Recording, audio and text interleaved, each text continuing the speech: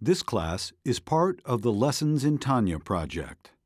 More classes available at lessonsintanya.com. Major funding for this Tanya class is provided by the Mettel Corporation. Additional funding is provided by Tanya students like you. Lessons in Tanya. The Tanya of Rabbi Schneur Zalman of Liadi, taught by Rabbi Ben Zion Krasniansky. Tanya's text elucidated by Rabbi Yosef Weinberg.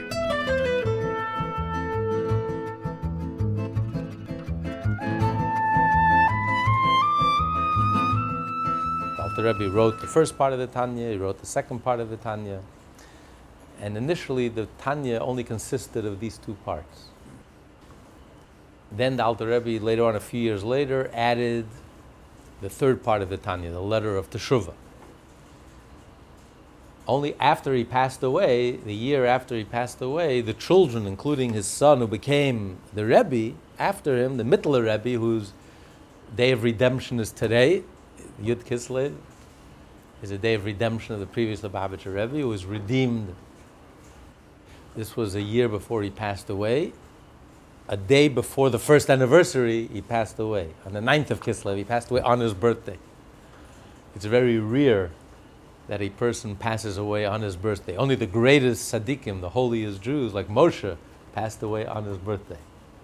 He was born on the 7th Adar, and he passed away on the 7th Adar. The second Lubavitcher Rebbe, the son of the author of the Tanya, passed away on his birthday, the 9th of Kislev, a day before the first anniversary of his being freed from prison. So he became the Rebbe, and he and his brothers added to the Tanya from the letters of the Alter Rebbe, the choicest letters.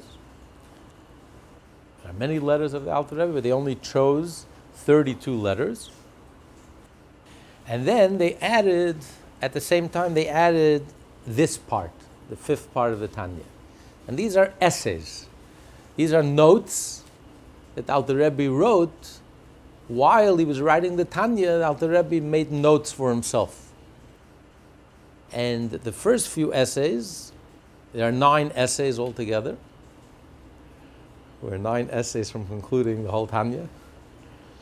And the first few essays were notes that Alter Rebbe made while he was writing chapter number 40 in the first part of the Tanya. And they decided to include these notes. And they noted that these are, the Alter Rebbe addresses contradictions and seemingly inconsistencies that are found in the Kabbalah. And Alter Rebbe reconciles these inconsistencies. While he was writing chapter 40, these inconsistencies and questions came up from the Zohar, the Kabbalah of the Arizal, the Eitz Chaim, and Alter Rebbe reconciles, in his brilliance and his wisdom, he reconciles these seemingly inconsistencies. And these are the notes that he wrote for himself, so obviously they're written very cryptically. In general, the Tanya was written pretty cryptically, but Alter Rebbe wrote it as an author. Here, these are notes that Alter Rebbe made for himself, questions and comments and answers. So it's very involved, it's very Kabbalistic. As Jeff says, tighten your seatbelt. But there's a reason they included this in the Tanya, so the Tanya is only complete. It's like the 5th book in the Torah, which are the words that Moshe himself spoke. And in a way, even with the Tanya is compared to the Code of Jewish Law, there's a saying amongst the rabbis that there's a 5th part of the Code of Jewish Law. It's called the Fin of the Shulchan Aruch, reading between the lines, understanding the subtleties. Not everything could be spelled out in the books, not everything could be... You have to figure things out and understand things, and once you're given the information, you could understand. You have to have the wisdom to be able to understand reality and understand what's really going on. And that's something that you have to figure out. So there's something very special about the fifth, the final and concluding book of the Tanya, part of the Tanya. So we begin on page 261, and it starts out, examine the Likutei Torah chapter 40, Likutei Amorim, which is the first part of the Tanya. He doesn't say read chapter 40. He says examine. Read it in depth, learn it in depth. By the way, it's online, tanyaclass.com. And basically, the theme of chapter 40 is he discusses, after discussing how the mitzvah, the deed, is what matters most in Judaism and Jewish law. It's the action that counts. It's the action that draws down the essence of God into this world. But on the other hand, the intent is also vital. The intent of the mitzvah, how we do the mitzvah, the motivation, what's behind the mitzvah, the energy that's behind the mitzvah is also very critical. And depending on the level of energy and the motivation that motivates the mitzvah, it's this energy that elevates the mitzvah. And he compares it to the wings. In Jewish law, if a kosher bird is missing its wings, but the bird itself is intact, the bird is kosher. It's not considered a defect. It's not missing. It's missing wings, but the bird is kosher. The bird is whole. So too, the mitzvah is like the bird. You did the mitzvah, even if it's with clipped wings, it has no wings, you just did the mitzvah. You did the mitzvah. You have the mitzvah. But the bird is not going anywhere. The bird can't fly. When you add the wings, then the bird can fly. So when you do the mitzvah, but you do it with refinement, you do it with love, you do it with sensitivity, you do it with energy, with egolessness, with refinement, then the mitzvah soars. You're able to elevate the mitzvah. Elevate it to the spiritual realm. And when you elevate the mitzvah to the spiritual realm, you're able to reveal godliness. You're able to reveal the infinite. Because when you just do the mitzvah, this world is the narrowest of all the world. It's the world of action. There's no energy in this world. It's like a tiny little hole in the crack in the wall. There's no energy, because this world, in comparison to the upper world, we are like the stone of the world. Just like in this world, you have the inorganic, you have the stone, and then you have organic life, and then you have the life of the animal life, then you have human life. So you can't compare the stone even to the organic. A stone sits still, a stone doesn't move, a stone doesn't budge, there's no sign of life, it's dead. At least in organic life, you see a sign of life. It grows, it's growth, it's alive. In the animal life, it roams, it's alive, it's sentient, it's conscious. Then you have the human life with imagination, which is, infinite in a way. You can imagine, you can think, you can comprehend. And then you have higher levels of consciousness, so you have different levels of life, but the stone is the lowest. It exists. Its life is expressed in the fact that it exists. That's it. There's no sign of life. So from all the worlds, our world is the world of action. We are the world, we're like the stone. The higher realms, the higher worlds are worlds of consciousness. Someone just told me that scientists have just discovered, and they have just come out that the world is conscious. The planets are conscious. That they're conscious beings, which is what Maimonides wrote over close to 900 years ago. Maimonides writes that the planets are conscious. They're like souls. We just see the body, but they're like alive. They're not like stone. The planet's conscious. And I didn't read the article, so someone just brought it to my attention this Sunday that a whole article that science has come to the realization and conclusion that they're alive. So they're conscious beings, so the higher levels of consciousness. But we, in this physical world, we are like a stone. There's no sign of life. So when you just do the mitzvah, there can't be any revelation of godliness. Yes, the mitzvah is divine, and when you do a mitzvah, you're touching the divine, but there's no revelation of godliness because it's like a stone. There's no energy, there's no life. But when you do the mitzvah with life and energy, then the mitzvah soars. The mitzvah, like the bird, it elevates the bird. The Torah and mitzvah, they're elevated to the spiritual realm where the infinite light could be revealed. And you can sense the godliness. Because when you do a mitzvah with passion, with feeling, it's a different action. It's like when you speak. Could you compare someone who speaks and he's dull? Or when a person speaks about something that he's excited about? When you go to the hearings in New York City and they want to raise the rent control, the people speak about their rents. They're so passionate, so eloquent, they put Churchill to shame. When you speak about something you care about, you speak about something that matters to you, the words are just so eloquent and it's different words. There's so much energy. But when a person speaks about something he couldn't care less about, they just drone on, and it's just dead. Words are dead. So when you do an action and there's no love and there's no passion, there's no excitement, it's dead. It's an action, but it's dead. It goes nowhere. It has no energy. It can't rise. But when you do the mitzvah with love, you do the mitzvah with concentration, with focus, and you inject it with spirituality, then the mitzvah rises. And then there can be a revelation of godliness in this mitzvah. And he explains it depends on the different levels. You have different levels.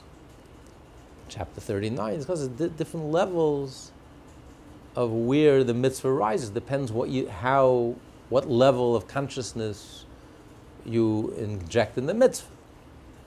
If you just do it with an instinctive love for Hashem that every Jew is born with, innately, inherently, we have an instinctive feeling for godly things. We're Jewish and we know it's godly and it's holy and we do it. And we do it respectfully. So then it's elevated to the world of formation. If we do it with a deep love, a love that's based on the penetrating understanding, comprehension, awareness, and true knowledge, then it's elevated to the world of creation, which is the world of intellect. If it's done with a total sense of egolessness, a sense of total submission, egolessness, then it's elevated to the divine world of emanation. It's the level of the tzaddik, who's completely egoless, who's so united and connected with Hashem that there's no sense of separation. You feel completely one.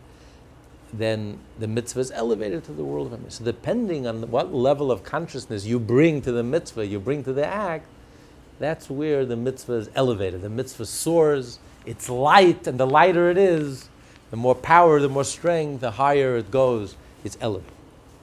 Let's just read that little introduction as Jeff started. On the bottom of page 261, the Alter Rebbe explained. The Alter Rebbe explained in chapter 40 that the love and fear of Hashem are mere wings. Though wings enable a bird to fly aloft, they are not its essence. Indeed, even if its wings were removed, a bird is kosher, so long as its head and body are intact. So too, supernal unions, yichudim, are affected through Torah and mitzvot themselves. Love and awe, which are their wings, merely elevate the Torah and mitzvot to that spiritual level where a particular union is to take place. It is at that level that there is revealed within one's Torah and mitzvot an infinite divine illumination that cannot be revealed in this physical world. Thus, on one hand, we say that love and fear do not bring about a supernal union, for they are mere thought and intent. On the other hand, we also say that it is specifically through one's intent that one's Torah and mitzvot are elevated to a height they could never ascend to unaided. Once there, they bring about a supernal union and its resultant diffusion of divine light.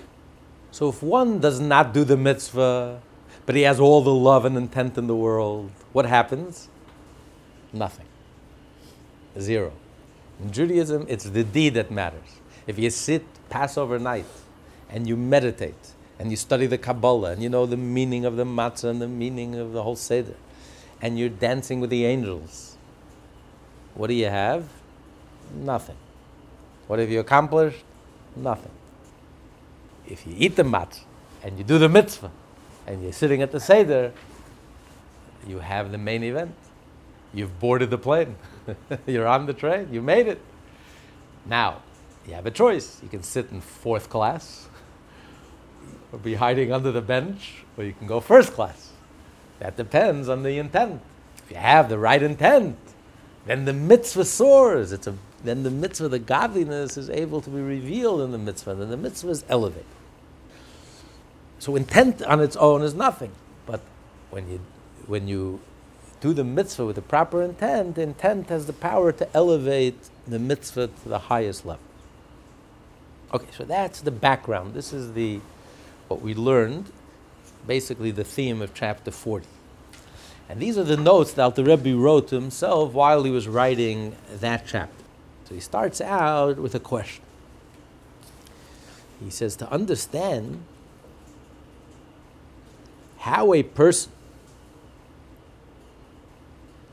reading narratives in the Torah becomes connected with Chachmei Ilah, the supernal wisdom, the divine wisdom. His question is, when you study the stories in the Torah, when you read the stories in the Torah, when you read the laws in the Torah, the halacha in the Torah, then it's understood how you're connecting with the divine wisdom. Because when you're studying the laws in the Torah, you're studying God's wisdom, God's will. You study a law in the Torah. It states, in this case, this is the law. That is God's will. That is God's wisdom. So your mind, you're connecting with the wisdom of Hashem. But the question is, when you're studying a story in the Torah, and you're just reading it, you're reading the story on a very simple level. When you're reading the Torah on a very simple level, how am I connecting with the divine? Yes, it's true, we do believe that everything in the Torah, it's not just a storybook. Torah is not a history book. Because the Torah just chooses one story here, a story there. The Torah is not a storybook. And we believe that in these stories are to be found very profound, deep truths, very profound mystical truths and insights. Of course, the story is literally true. It happens. The Torah is not it doesn't speak in allegories. The Torah, whatever the Torah tells us happened. The story of the creation, the story of the Garden of Eden, and the story of the flood. All the stories in the Torah is first and foremost, it's true. God forbid, it's not a book of myths and lies. The Torah is literal and it's real and it happened. That goes without saying. But nevertheless, the Torah is not a storybook. You wouldn't have to wake up every morning, every Saturday morning at an unearthly hour to come hear stories that we've read last year and the year before. How many times could you hear the same story? 3,330 times, over and over and over again. These are not stories. They are profound messages and profound insights and profound divine mystical secrets in every word and letter in the Torah. And in a way, the stories of the Torah are even more profound than the laws in the Torah. There was the great Hasidic master, Rabbi Yisrael of Ruzhin. So once, two of his Hasidim came and they brought him a book if he wanted his endorsement. If he got an endorsement from the great Rebbe, it would sell a lot better. So one of the books was a storybook. Stories of the great Hasidic masters, of the miracles and wonders that they performed. And the other one was a very deep, scholarly work, profound scholarly work in depth, understanding the laws of the Torah, the depth of the Talmud. Who did the Rebbe respond to first? First, the Rebbe responded to the storybook. And he talked at great length the value of telling stories, the stories of the righteous ones. These are like the stories in the Torah. They inspire us, and they are, you see God's miracles and wonders and God's engagement in the world. And he endorsed that book. And then he turned his attention to the other book, profound scholarly work. And he says, you're wondering why did I first endorse the book of stories instead of first endorsing the scholarly work? He says, but I'm emulating the ultimate author, God Almighty himself. How does the Torah start? The first book in the Torah, the book of Genesis, is a book of stories. Basically, the book of stories, the whole book of Genesis has 3 mitzvot in it. The mitzvah to get married and have children, and the mitzvah of the bris, and the mitzvah of the sciatic nerve. In this week's Torah portion, you're not allowed to eat the sciatic nerve because Jacob was kicked by the angel who wrestled with him in the sciatic nerve. The whole book is a book of stories. And that's what the Torah starts out with. So that means it takes precedence. And then the Torah gets down to the laws. 613 mitzvahs, which begins basically in the book of Exodus. So we see that it's even more important. The stories in the Torah are more important and give a person a sense of the awe of Hashem and the sense of reality of Hashem. And the fifth Lubavitcher Rebbe once told the teachers of his only son, previous Lubavitcher Rebbe, had 3 daughters.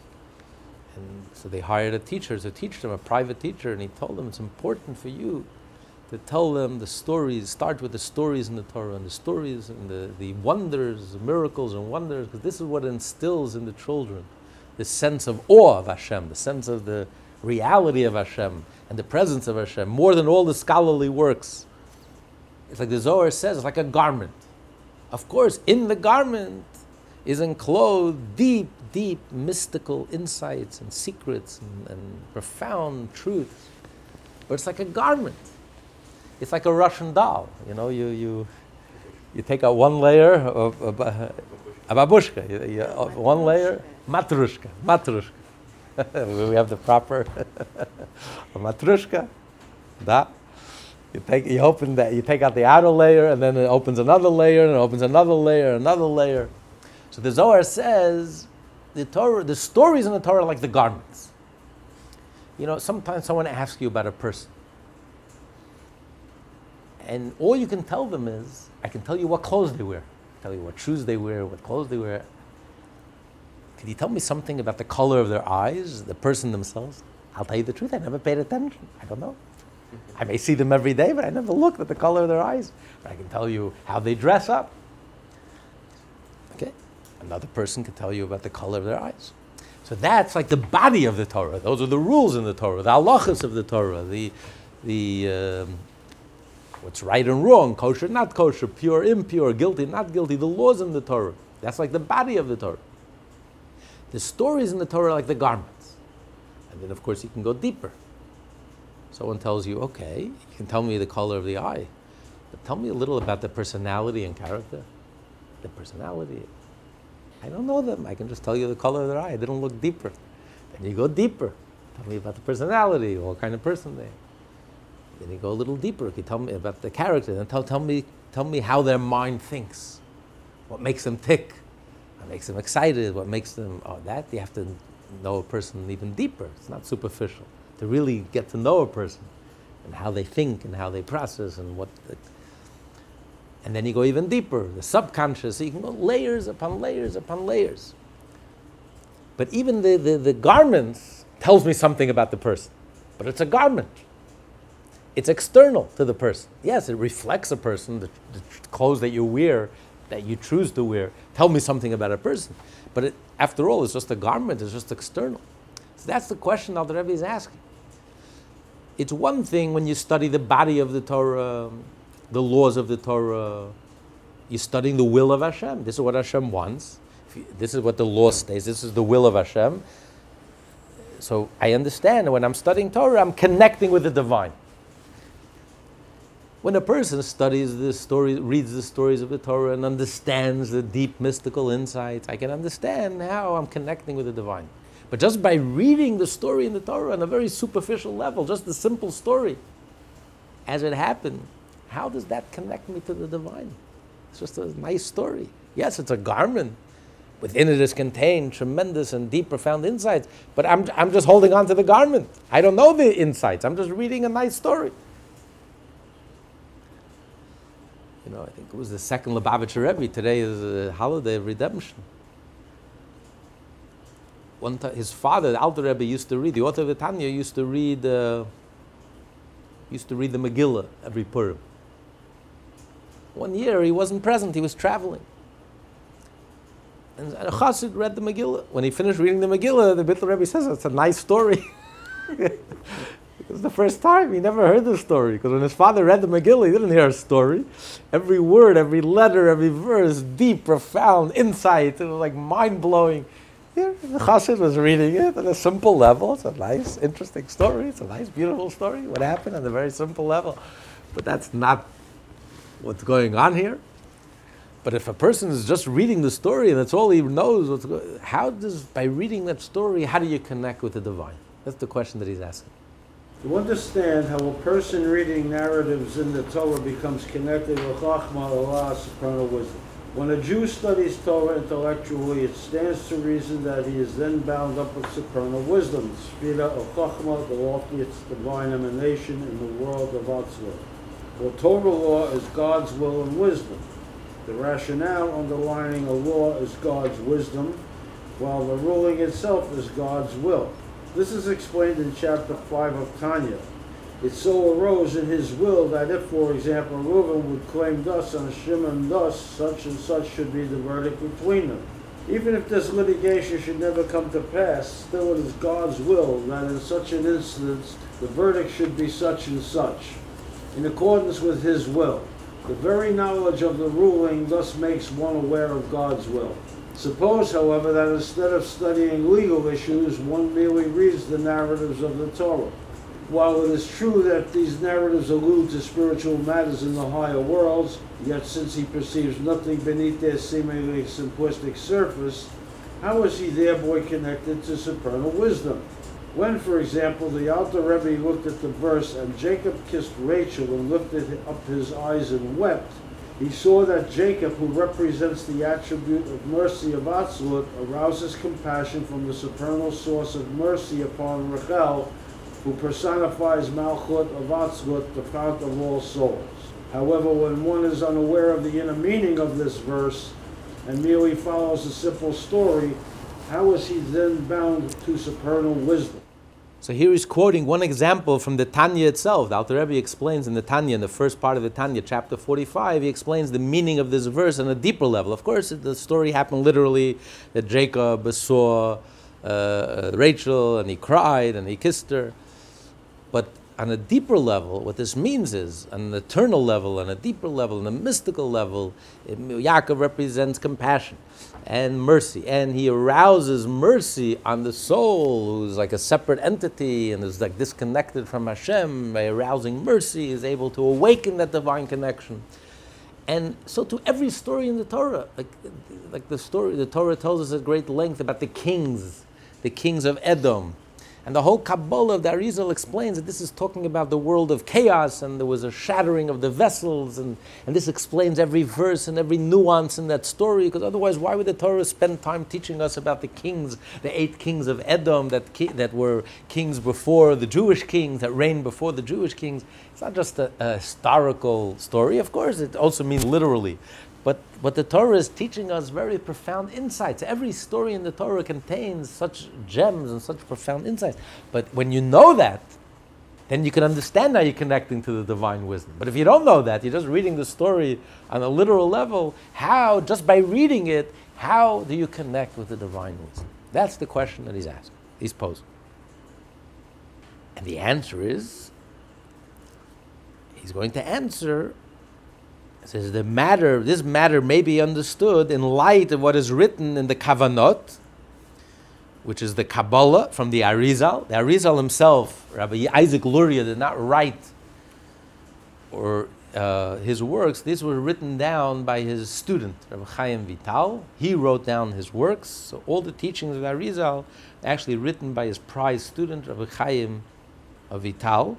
And so in the book of Kavanot, of intentions, he writes there that just as a man is engaged in Torah study below, so too is the likeness of the supernal man engaged in Torah study above. What he writes is that we have the level of the soul, it's conscious, it's engaged in our body, it's enclosed in our body. But that's just a little tiny sliver of our soul. The essence of our soul transcends our human consciousness, remains in heaven. But it's parallel to our conscious self. And whatever we are occupied with, whatever we are engaged with our conscious soul, on a parallel level, our soul engages on the subconscious level. Our soul in heaven, so to speak, engages in the very same thing. So when we're learning, when we're reading the Torah, on a simple level, our soul, the root and source of our soul, where it's rooted in heaven, is also studying the same Torah. So we are just reading the plain, simple story. But our soul is reading the story properly, is learning and reading the same story properly with all its mystical insights. That's why it says, the Mittler Rebbe, second Lubavitcher Rebbe, his redemptionist today, he would never get an aliyah. He would never be called up to the Torah, except on Simchas Torah, when all the children are called up. He would be called up with all the children. He says, why? He says, because when a Jew is called up to the Torah, and you're just reading the Torah, you think you're just reading the Torah. Well, at that moment when you're reading the Torah, he says, your nefesh is being elevated, your nefesh is reading the Torah is being elevated. Your ruach, the soul has 5 names, 5 different levels. Your nefesh is being elevated, your ruach is being elevated, your neshama is being elevated, your chaya is being elevated, your yechid is being elevated. He says, I'm embarrassed, I'm ashamed. All this elevation. He felt it, he was so sensitive. He shied away from being called up to the Torah. But once a year, you have to be called up to the Torah. So he was called up. He was called up for his bar mitzvah, and then he was called up on Simchas Torah with all the children. Everyone is called up, so he went up with them. So whatever is happening on this conscious human level is just the tip of the iceberg. There's so much more going on that we can't even fathom that is going on a parallel. It's like a parallel universe. Whatever is happening in this world, in this dimension, is just a little dot. Is just indicates. Is an indicator of what's really going on a deeper level. That our very neshama, the higher level of the neshama, the essence of the neshama, the root and source of the neshama, simultaneously, while we're learning, it's also learning. The only difference is we're in the driver's seat. Even though we're the tip of the iceberg, but we are in the engine room. We are in the driver's seat. We can drive whatever, we can make that change. So when we sit down and we read the Torah, and we're called up to the Torah, and we're reading the Torah, even on a very simple level, simultaneously, the higher level of neshama is also engaging in the Torah, but on its level. So the essence of the neshama is engaged in the story of the Torah. It's not just hearing a story. It's understanding and learning the mystical part of the story, what's inside the story. And therefore it's connected. So when you study Torah, when you're reading the Torah, I'm just reading on a literal level, a simple story. But yet, the essence of my soul is connecting with the divine supernal wisdom as a result of my studying Torah. Is there a concern, a negative side to this, that if, because you gave a positive example, but if we are engaged in something that is not good, but superficial for us, but the ruach then goes very deep into something very, to an abyss, or something very, very bad or dark. That's a very good point, and we will get to it later on in the essay, that we have the ability to affect negatively. Whatever we do in this world has a tremendous impact on the higher realms. So we do have the ability to make what's called a pagam, livgom. We could create a scar in the higher realms, and we create in the universe. Even though we are so tiny, but we're like the edge of the spear. We're like the... so whatever we do does affect the higher realms on both levels, for good and for the opposite.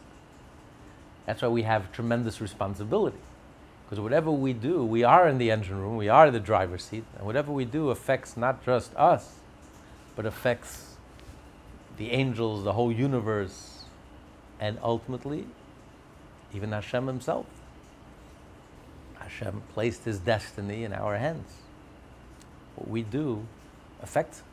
When we don't behave, he is in exile. He goes into exile. He is negatively affected. He's a real gambler.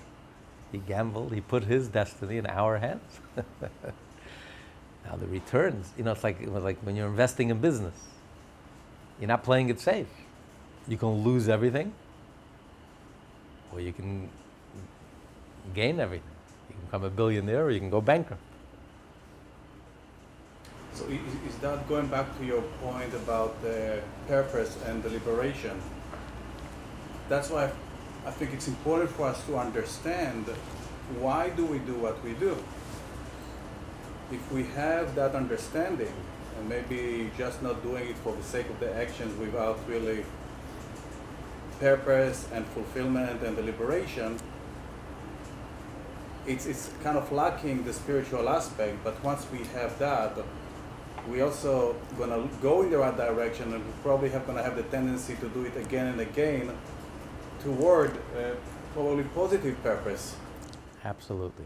That's why he says that it's vital, it's essential.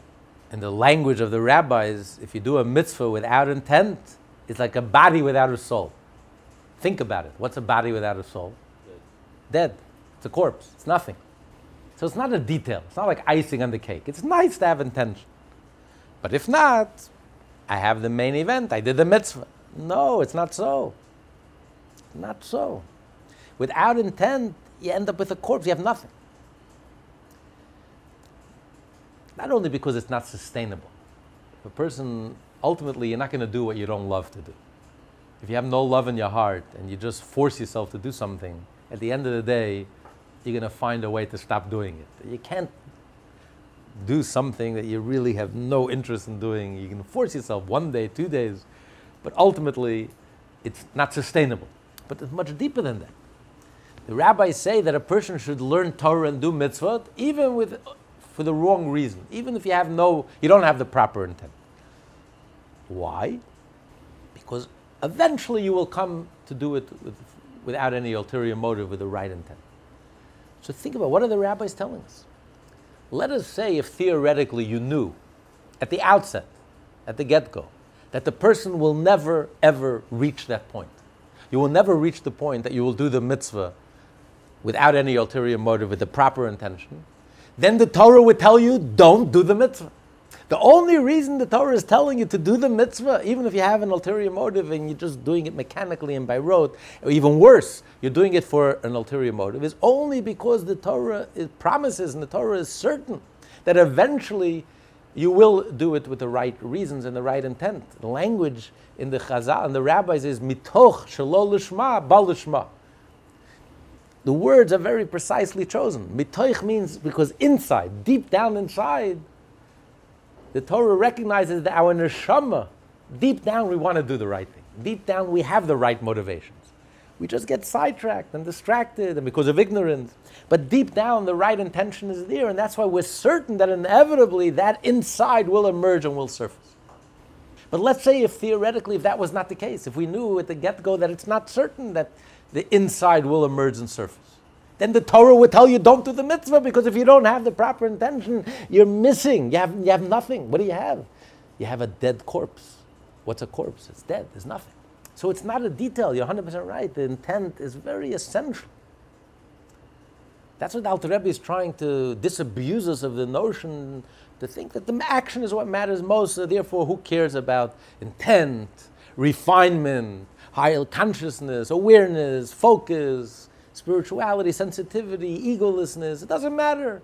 Get the job done, and who cares if you're coarse and crass and there's no refinement and there's no passion and there's no love and there's no energy? It doesn't matter. Not so. Absolutely not. It's essential. That's why God didn't just create the world of action. Why did God create this whole bureaucracy, this whole universe, this whole hierarchy of levels and dimensions and higher levels of consciousness and angels and worlds? If all that matters is the world of action, God could have cut straight to the chase, just create the world of action. Why bother with all these worlds and angels and higher levels of consciousness if all that matters is the deed? Because no, the consciousness is an essential ingredient. You can't have one, it's just as essential as the action.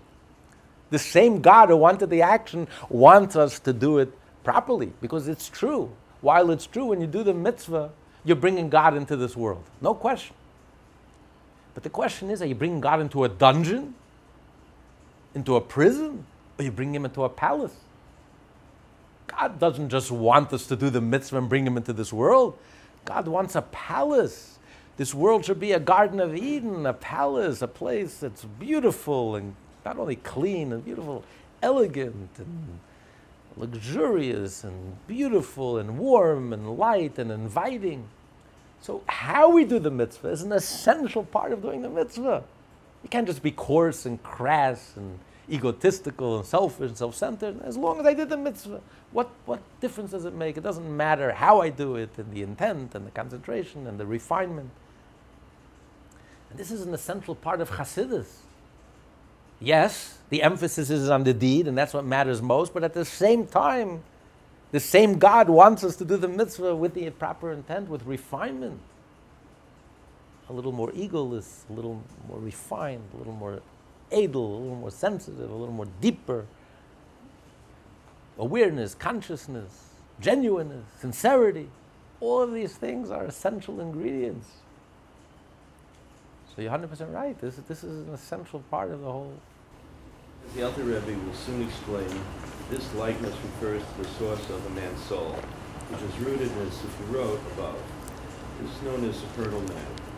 For in the Kabbalah, a complete configuration, partsuf, visage, of 10 intellective and emotive divine sefirot is referred to as man. When he says man, it says on the chariot. Yeah. On the chariot in Ezekiel, he had the vision of the chariot, the different animals are the wheels and carrying the chariot. Man is sitting on the chariot.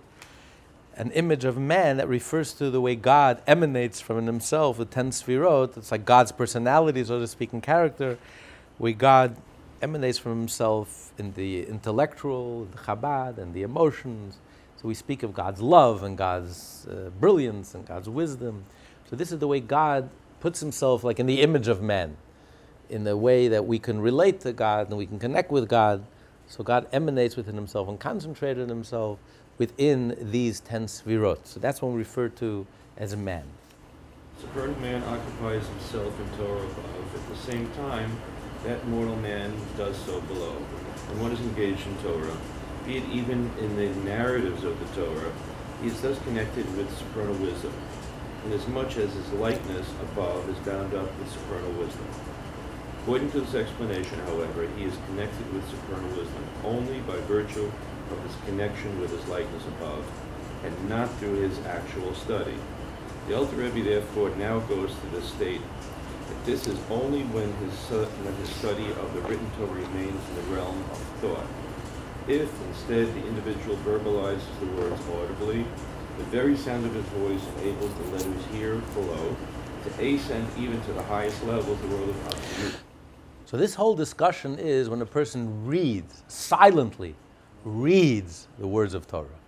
So when he silently reads the words of Torah, so he distinguishes. If he silently reads the law, and he's learning and studying the law, which is God's will and God's wisdom, guilty, not guilty, kosher, not kosher, what is the right, what is the will of God, what is the rule, and what is the law, then you could understand that even by silently reading the Torah, the mitzvot, you're connecting with the divine wisdom. You're learning and studying God's will and the reason behind it.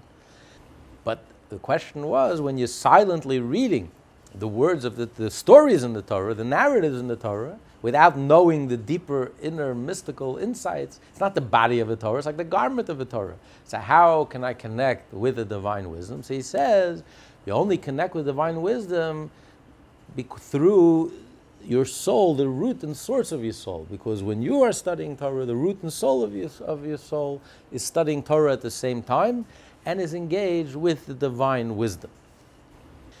But now he's going to say, when a person reads the words of Torah, verbally reads the Torah, you're not just reading silently, you're verbally reading the Torah, that's different.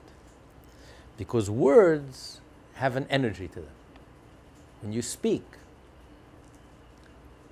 there's a voice, there's a sound, there's a voice. It has a life, it has an energy. And that energy has the ability to elevate the Torah, even if you're just reading a simple story in the Torah, simple narrative. That's the power of words. Words have a force, words have power. And those words elevate the Torah. This vicarious connection applies only when one is speaking about the written letters of the Torah narrative. But as to articulate speech, we may say that it pierces and ascends to the actual word of Atzilut. The Alter Rebbe here seeks to distinguish between the actual words of Atzilut and the highest level of the relative Atzilut within each of the lower words, as explained above. The outer words of a consummate tzaddik, like the rest of his Torah and mitzvot, ascend to the actual word of Atzilut. So you have basically the four worlds: Atzilut, the world of emanation, which is the divine world, and you have the world of creation, formation, and action. Within each of these worlds, you also have a subdivision. Each world contains within it the world of Atzilut of that world. So when he says, when you speak words of Torah, it goes to the world of Atzilut, it's not necessarily to the ultimate world of Atzilut, the divine emanation, the highest world. It means within the world that you're at, it goes to the level of Atzilut, which is the divinity of that world, the divine level of that world. But when a tzaddik, who's completely egoless, who's completely one and united, Deveikut, who's connected with Hashem, when he studies Torah, when he reads Torah, his words, because his words have so much energy, have such power, such strength, they're so holy and they're so real, that these words, because they're so egoless, these words elevate the words of the Torah that he's studying and reading, elevates it literally to the world of Atzilut. That's what he adds, Atzilut mamash, actually the world of Atzilut itself. Not the Atzilut of the world of action or the Atzilut of the world of formation or creation, but to the world of Atzilut of Atzilut. That's when the tzaddik reads it. Alternatively, the articulated speech of one's Torah study arises, the Bria, the word of comprehension, when impelled by intellectually generated love and fear of God that result in comprehending Him. So this is as he discussed in the first part of the Tanya, in chapter 39, that it depends on what level of kavanah, what level of intent you inject in the mitzvah. So a Jew who is a mystical Jew, who has reached a level of union with God, with Hashem, his mitzvah goes straight to the world of Atzilut, the world of emanation. A Jew who has a profound understanding, a deep awareness, and a deep understanding, deep insights, not superficial, has a penetrating insight and understands and gets it and grasps it and understands godliness, his mitzvot are elevated to the world of creation, which is the highest world after the world of emanation. Or else, this speech rises to Yetzirah, the world of emotions, when motivated by the innate awe and love of Hashem that are the heritage of every Jew. This refers to the level of concealed love, Ahava Musteret, that also includes fear. Every world, you have like a predominant essence of that world. The predominant world of Atzilut is divinity, is divine, unity with God. There's no ego, no separation. Then begins creation. Where does creation begin? Creation begins with ego, including the intellect. Intellect, by definition, means there's a separation. I understand. I'm observing. So there's an I. that's sitting back and taking it all in, understanding and trying to organize it and understand it. So there's already a sense of separation. But of course, my whole understanding is the reality of godliness, the reality of Hashem. So it's not a real separation. It's like a fish in water. I'm swallowed up in my source, but still I'm an entity. I'm a separate entity. So this is the world of creation. Then you have the world of formation. The world of formation, Yitzirah, is the world of emotion. A person who has feelings, and the feelings for Hashem, a love for Hashem, a real palpable sense of awe of Hashem. And so a Jew is motivated by this instinct, innate instinct that we're all born with. We're all born with a love for Hashem. Just by the fact that we're born to a Jewish mother, or we convert halachically, we have a neshama. We have a Jewish soul. That's what makes us Jewish, the Jewish soul, that has this natural, inherent, inborn love for Hashem. By nature, we just love Hashem. We just respond to godly things. We get excited about godly things. A Jew gets excited about godly things. You can't explain it. We just do. We get excited. You see an adult dancing on Simchas Torah. He's dancing with the Torah. Why are you so excited? What are you excited about? You're not running to Las Vegas. You're not running to Disney. You're excited. A Jew just gets excited about godly things. It's just so innate, inherent. It's our nature. So it's an instinct that we're just born with. You don't have to work on it. It's an inheritance. We inherit it. We just, by nature, have a sense of godliness. We sense godly things, and we get excited about godly things. On Yom Kippur, we're moved, and we're sitting at the Seder, we feel inspired. We're receiving the Torah on Shavuot. We just respond to these things. It's godly. It's not anything that you can touch or tangible, but it's so real to us. You ask any Jew, how are you doing? Thank God. Hashem is constantly in our lips. It's just nature. It's instinctive. So if this is what motivates a Jew to do mitzvah, he doesn't have a penetrating understanding or insight. He's not on the level where he's completely mystical and egoless. But I'm a Jew and I have an instinctual love and feeling for Hashem. And that's what motivates me to do Jewish, to act like a Jew and speak like a Jew and think like a Jew and do the mitzvot. And so there's an energy here. And this elevates the mitzvah to the world of formation. Just to understand, you mentioned that kind of like, you touched upon two levels, kind of like the level of creation, you said, and the level of formation. Correct. You separated that. Yes. And try to understand that. So you mentioned that the level of formation is related to the level of emotion. So is the level of creation, it's some kind of like a spark, something that I'm trying to understand. Right. That it's kind of like creation is like intellect. Is the intellect, because sometimes when I wonder how passion is generated, what is the origin of passion? So is the passion in the realm of emotion or the intellect? The passions are the realm of emotions, but you have two different types of emotions. Yes, that's you have an emotion that comes from the intellect. The ultimate emotions are emotion that's based on a deep understanding.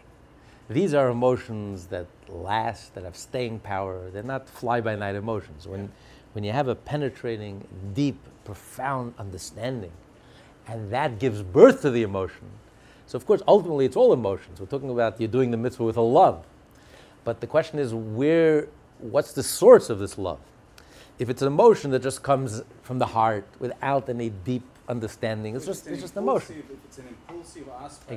Exactly. It's driven by kind of like Yeah. low level of... It's a lower level of energy. Now, this impulse is based on something real. It's an instinctual love that we have for godliness, which is real. But it's just instinct, impulse, like you say, impulse, instinct. So it's a lower level of energy, a lower level of vibration. But a love that's based on a deep understanding that gives birth to a real deep emotion. It's like a real mature adult that has a real mature love based on real, it's not just instinct. It's a much deeper energy, much more profound energy. It's not just it has a real basis. It's based on the intellect and awareness and understanding. That's why Chabad is called Chabad. Chachma, Bina, Dat, wisdom, understanding, and knowledge. It's not just intellectual. Of course, it's all the heart, it's all the emotion. Everything ultimately is the emotion, is the passion.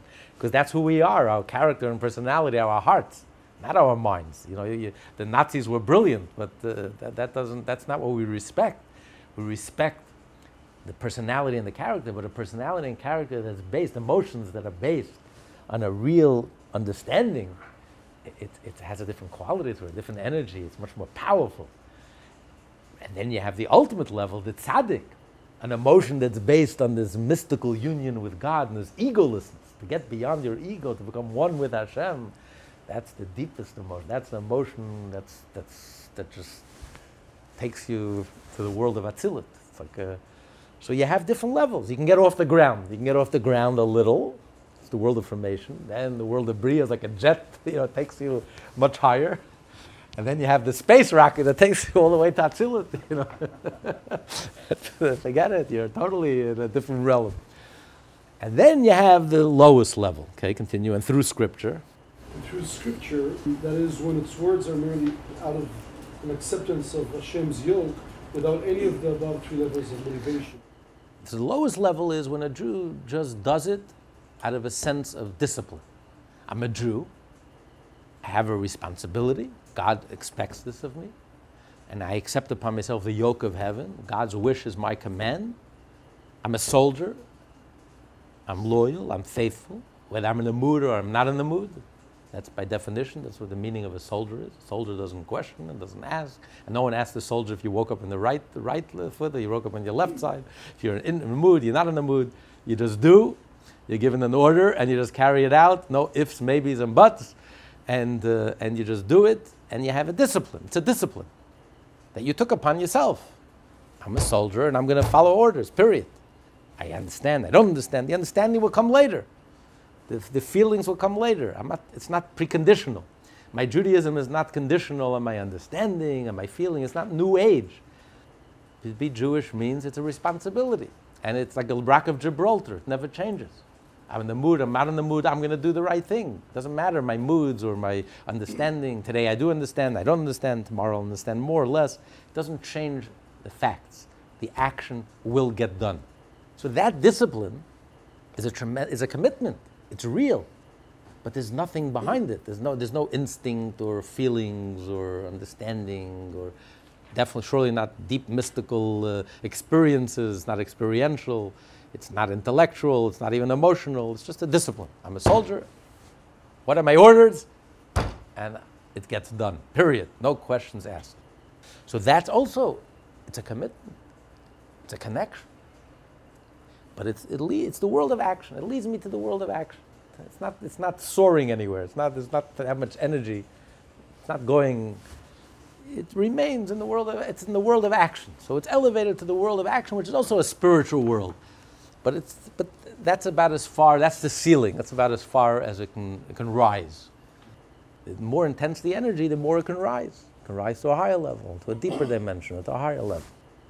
The speech rises from this world to the 10th sphere of Asiya, the level that relates to Torah and mitzvot that are performed merely out of acceptance of Hashem's yoke, where it pierces the atmospheres between physical and spiritual Asiya. So when you speak the words of Torah, words have power. Words have energy. So the words, even though the words, you're speaking the words that are physical, you're physically speaking these words, but there's an energy behind those words. And these words elevate the Torah. It pierces the atmospheres that separate in the physical and the spiritual world of Asiya. We have a corresponding world. We have the physical world that we're living in, but then it corresponds to the spiritual world of action. So the words, by speaking the words of Torah, speaking the stories of the Torah, the narratives of the Torah, the words elevate it if it's done with at least the minimal sense of accepting the yoke of heaven. You're reading Torah because you're a Jew and you have an obligation to read Torah and to study the Torah, and you're reading it with that discipline and with that yoke of heaven. So the words will then pierce through the atmospheres that divide in the physical and spiritual Asiya and elevates it to the spiritual words of Asiya. Contrast? One's unvoiced thought does not ascend to the higher worlds. It affects only the likeness which is the source of his soul, and which at that time is also engaged above in Torah, thereby connecting him with supernal wisdom. the distinction he made was between if you're reading it silently versus if you're verbally reading it, if you're reading it orally. And when you're reading it silently, you're just reading the story in the Torah, then it's your parallel soul, the root and source of your soul is connecting with the divine. But here, on a conscious level, you're not connecting with the divine. You're just reading the story. It's the garment. Versus when you read silently a halacha, a ruling in the Torah, you're reading and understanding the will of Hashem. So you're connecting with the divine, directly with the divine wisdom. Versus when you're just reading the story, you're not connecting directly with the divine wisdom, indirectly. That parallel, through your reading, your source of your soul simultaneously connecting with the divine. Versus when you read the words of Torah verbally, then these words elevate the words of the Torah they pierce through the atmosphere and it elevated above, depending on what motivates you and what intent you bring to the fulfillment of the mitzvah of reading the Torah, studying the Torah. Depending on that energy and that level, that's where the Torah will rise to that level. Okay, that's where we're going to stop today. And next week he's going to continue. These are the notes Alter Rebbe wrote for himself. So we're getting a peek to Alter Rebbe's, how he's processing all of these ideas, and how he's coming to all these conclusions. By taking the whole Kabbalah, the whole Zohar, and bringing out all the seeming contradictions and inconsistencies, and then reconciling it and bringing it all together. Only the Alter Rebbe can have the whole Kabbalah in his head and then reconcile all the seemingly contradictions. This class is part of the Lessons in Tanya project. More classes available at lessonsintanya.com.